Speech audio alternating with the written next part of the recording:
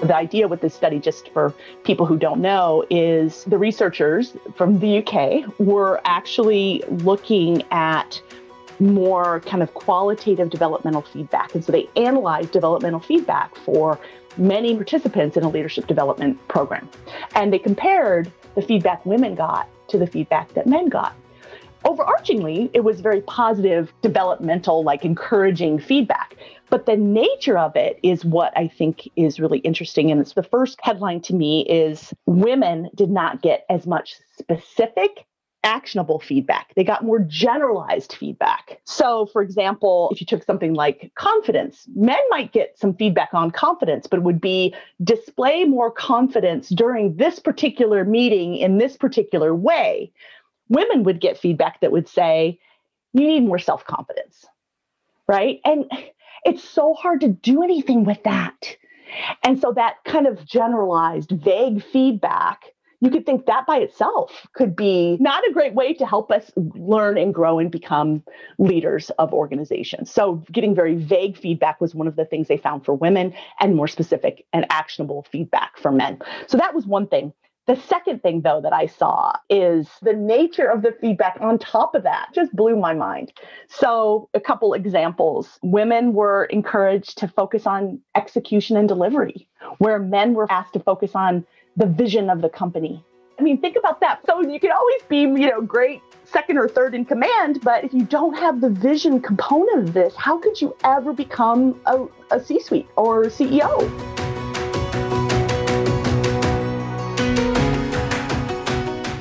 Welcome back, everyone. I'm your host, Michelle King, joined by Kelly Thompson, and you're listening to The Fix, a podcast that shares the stories of remarkable people who are innovating and taking action to advance equality in the workplace and beyond.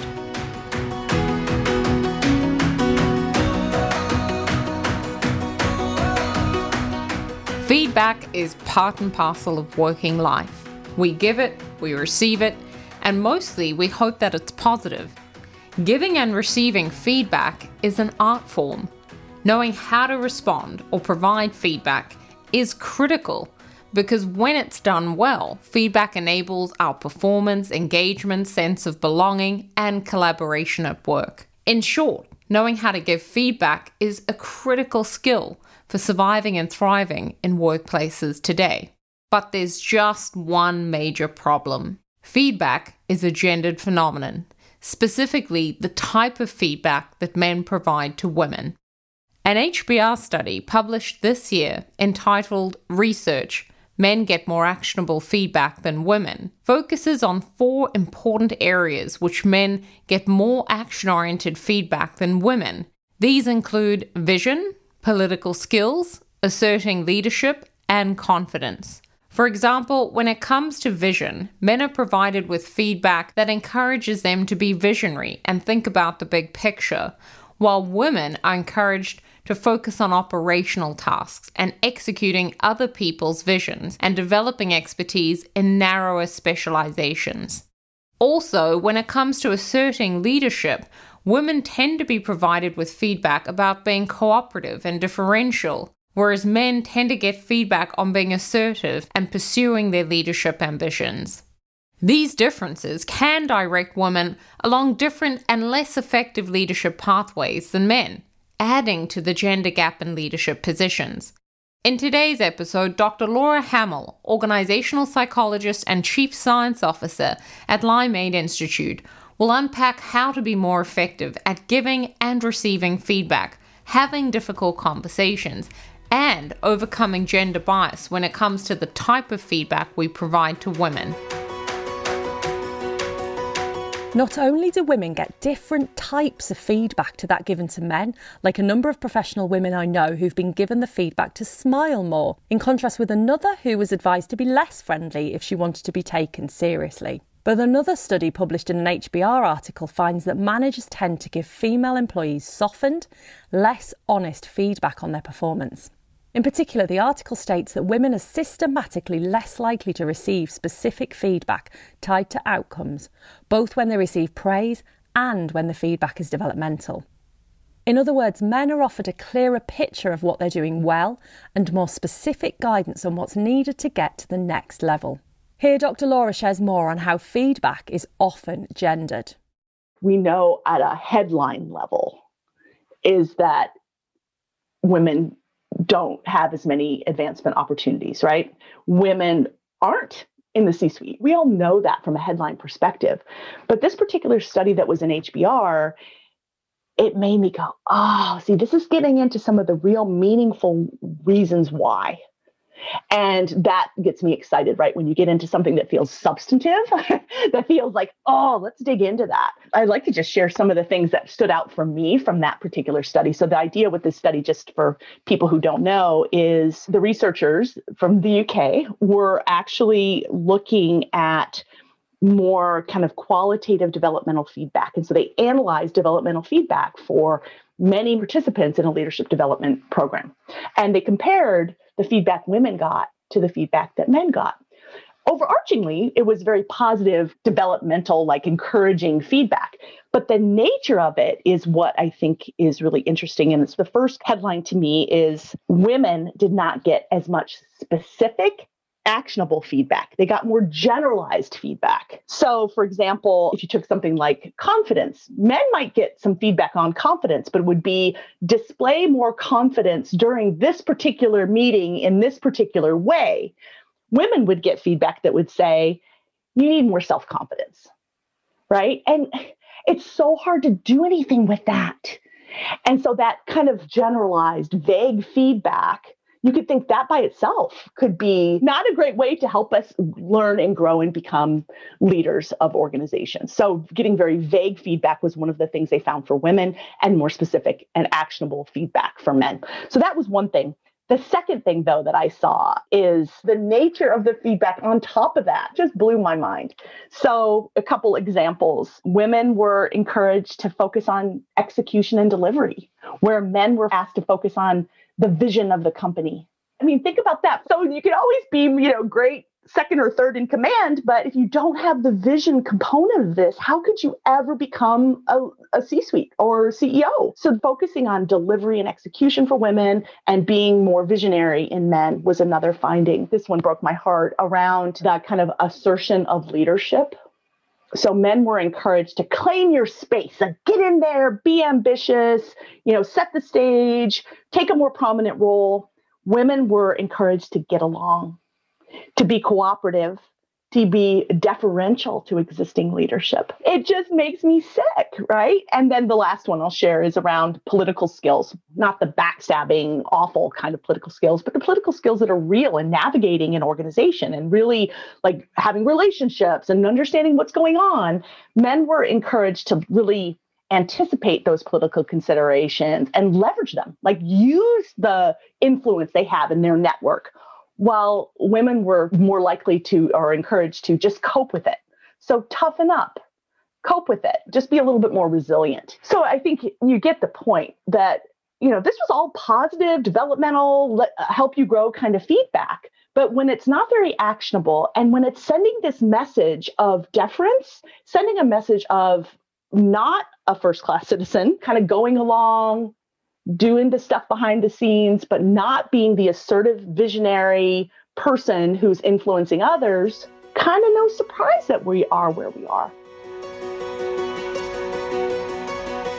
Research finds leaders often avoid giving feedback because it makes them uncomfortable and they don't know how. Specifically, the HBR study we referenced earlier finds that 44% of managers believe that giving developmental feedback is stressful or difficult, and 21% of managers admit that they avoid giving developmental feedback at all. Here, Dr. Laura shares her tips for how to give feedback. Just setting that stage with why I'm giving this to you, for me, has made a huge difference. It's like it turns people's brain into a different kind of more receptive place, right? Where it's coming from a place of wanting the best for you, even though it might be hard to hear. So I think that that's a really important piece, is explaining the why. And then to get to the study that we were just talking about is, I'd say, get really actionable. Again, that's easy to say, harder to do, but saying, okay, at this next quarterly business review. I would like to see you tell a little bit more about the context of the business before you jump into the scorecard, right? So like, things like that, where it's like, oh, well, I could do that, right? That's very clear for me to see. So I think those are some of the basic things that organizations could do. And again, we have had a lot of these already in so many manager training courses of things like that, but we still just don't do them. I guess I'll add one more piece to the puzzle that I think it's what's missing in a lot of organizations is we've never defined what it means to be a manager or a leader in this company. So to me, having a clear manager model, leader model, and saying these are the behavioral expectations we have of managers and leaders, that to me is so important, because then it becomes less subjective. Then it becomes less about, I don't think you're kind of coming across in the right kind of way. You can point to specific behaviors. You can use those behaviors as a foundation for the conversation. So I think that's another big thing that I see many organizations, bigger companies have them, but many organizations just have never clarified, really, what does it mean to be a manager here, and what does it mean to be a leader here?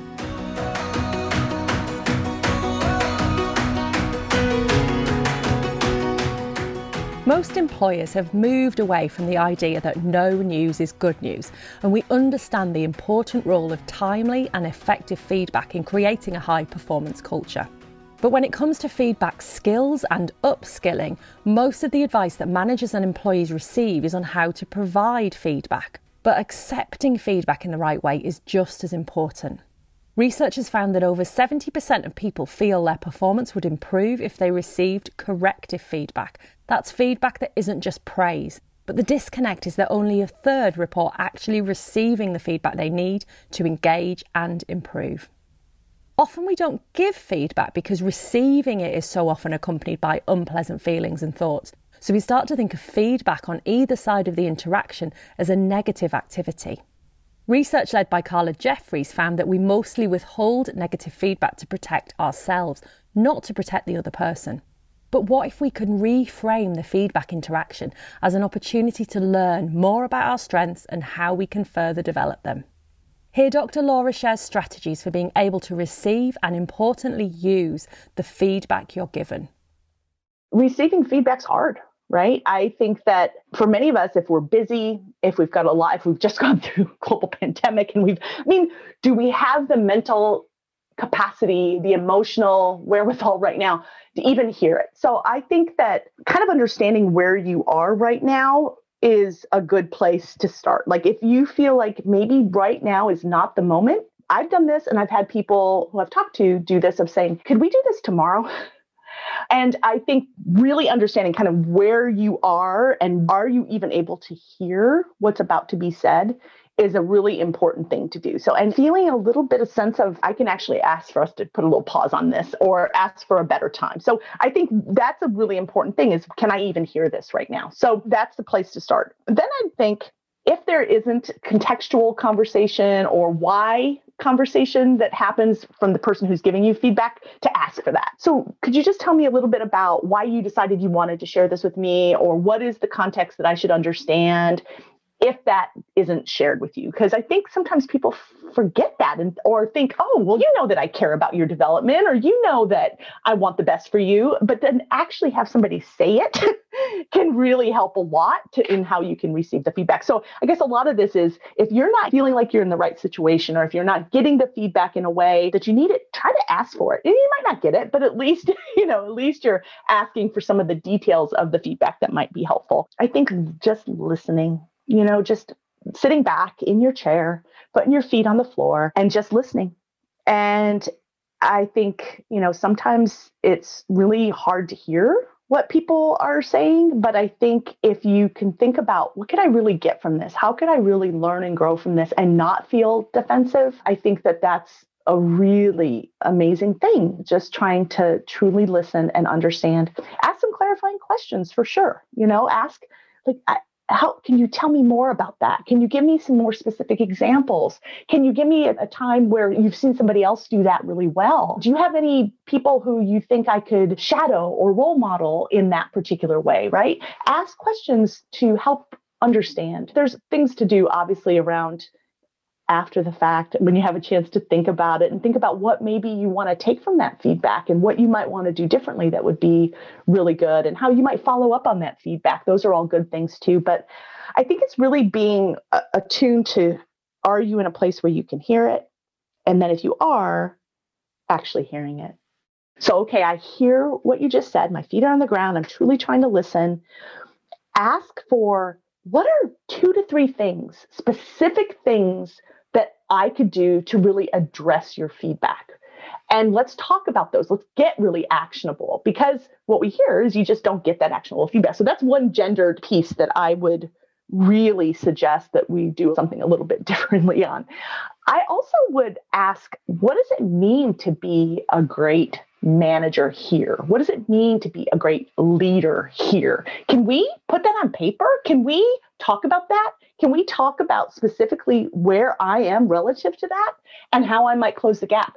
That, I think, is a really important thing for women to do. If you don't already have a manager model, if you don't have a leader model, let's put that on paper and let's get specific, because things are so vague, because of the feedback that we were just talking about around men getting feedback to be more visionaries and women, getting feedback to be more execution oriented. So here in this organization, does leadership have a vision component to it? That would be really helpful to understand and know, right? So I think it's being explicit, being clear, being actionable. Those would be the things that I'd say. And that helps everybody.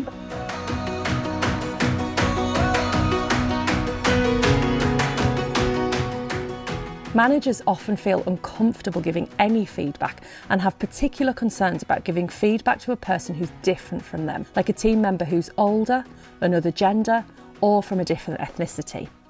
This can be because they want to put themselves in the other person's shoes when considering how the feedback will be received, but they don't feel they have the life experiences in common to do that.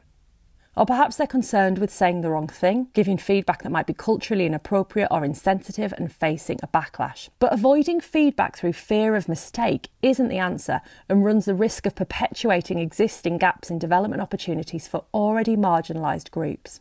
Here, Dr. Laura shares how to manage some of these concerns by building trust. Yeah, there's a worried about saying things in the right way and how I say that. And I think that that's why there's such an important context of trust that has to be in place. And I think when you have that, then you can set that stage of, I really want the best for you. And I want to be honest with you. I think when you don't have trust, it's so hard to do some of these things. It's hard for the person to receive them. So organizational trust, I think, is one of those general topics that we all know we need to have more of, but we act like it's sort of this thing that you can't do anything about, right? There's actually a whole bunch of work you can do around organizational trust and how you build it, but a lot of it is pretty basic. It's about truly doing what you said you were going to do. It's about very much listening and doing something about what you hear. It's about, having the person's best interest in mind and showing that in active ways, demonstrating that. So I would argue that work on trust. If you want this to really work, if you want to do something real, creating a more trusting work environment is the place you have to start. And that will help you in a million other ways besides just giving feedback and receiving feedback. It will actually help you create a team that's highly functioning, and it will help you create an organization that's a great place to work, is if you focus on trust.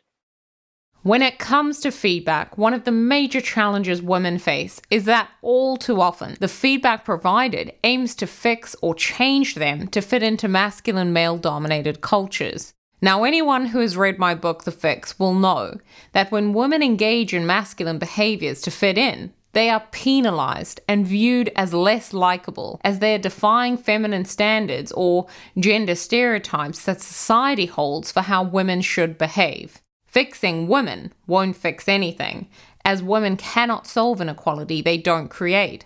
Leaders need to consider the content of their feedback and if this builds on the strengths that women have, or if it's simply more women fixing in disguise.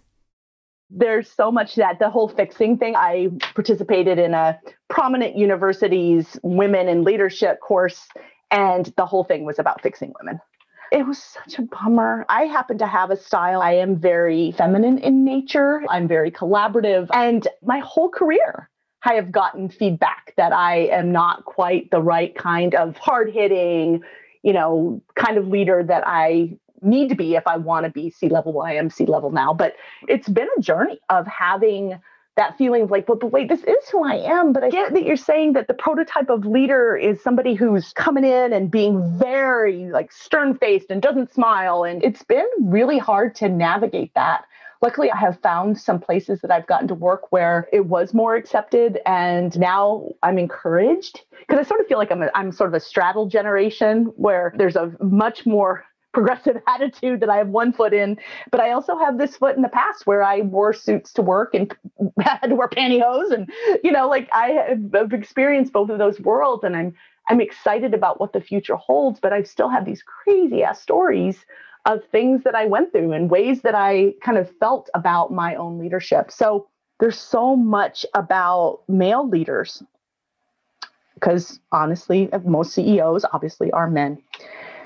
They have got to create environments where they try to understand this in real, authentic ways. I mean, you have to talk with the people you work closely with and understand the things that they've experienced. And I think when people see the human being that they work with every day and that they know about and they care about, and they see what they've gone through and seen the hard things that they've been through, that helps make it important.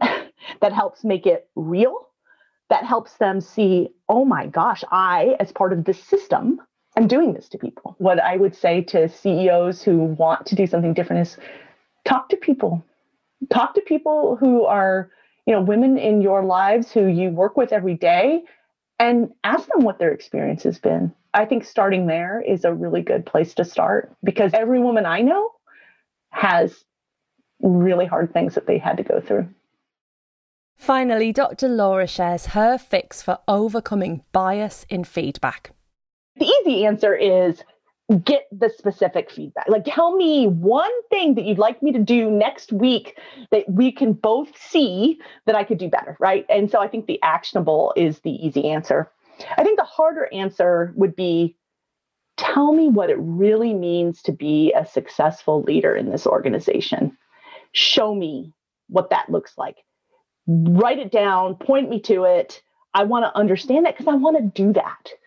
Get that clarification around what it really looks like. So that's the harder one. But I would say understanding what you're solving for is so much of this. And to be honest, most organizations have never figured out what that actually is. And so if you don't even know what you're looking for and you're saying, I'm not doing it, then it starts to become pretty obvious what's going on here. So that's the harder answer.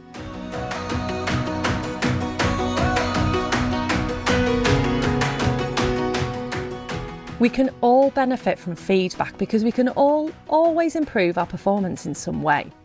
Unless perhaps you're Beyonce. And most of us know this, of course. We don't think we're perfect. Yet as a leader, it can be really tempting to assume that your team members have no real perception of their own development areas, and so any negative feedback you gave them would come out of left field. But that just isn't the reality in most cases. In a study reported in Harvard Business Review of nearly 4,000 people who just received constructive feedback, 74% of them indicated that they already knew about the problem and weren't surprised to get the negative feedback. So it's much more likely that the person knows about the issue but just doesn't know what to do about it. And that's where feedback can make a real difference. But it can't just simply be telling the person there's a problem, since that's not new information. The feedback needs to be constructive and get into the specifics of what might be causing the problem. The conversation really needs to move from just the what to the when, why, and how. But how exactly do we do that? There are countless different models which have been developed to provide methods and shorthand ways of giving feedback.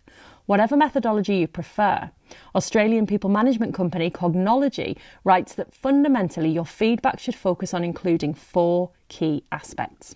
First, give a description of the situation or context. That's a really important piece of information because it frames the discussion. Then talk about the observation. That's the action the employee took. And thirdly, the change or result, that's the outcome of that action, for better or for worse. And finally, the takeaway. This is where you talk about what you want to see moving forward. It could simply be a continuation of what's occurred where you're giving praise, or an alternative method for handling or dealing with the situation when you're giving constructive feedback. Either way, the more specific, the better. Thanks again for tuning in, everyone. Just a quick reminder before you go that if you'd like to be a guest on our show, then please reach out at thefixpodcast.org. You can also sign up to our monthly newsletter and contribute your story there. If you want to support our work, then please subscribe to the podcast and leave a review on iTunes, Spotify, Podbean, or wherever you get yours. Thanks again for tuning in, and I'll catch you all again next week.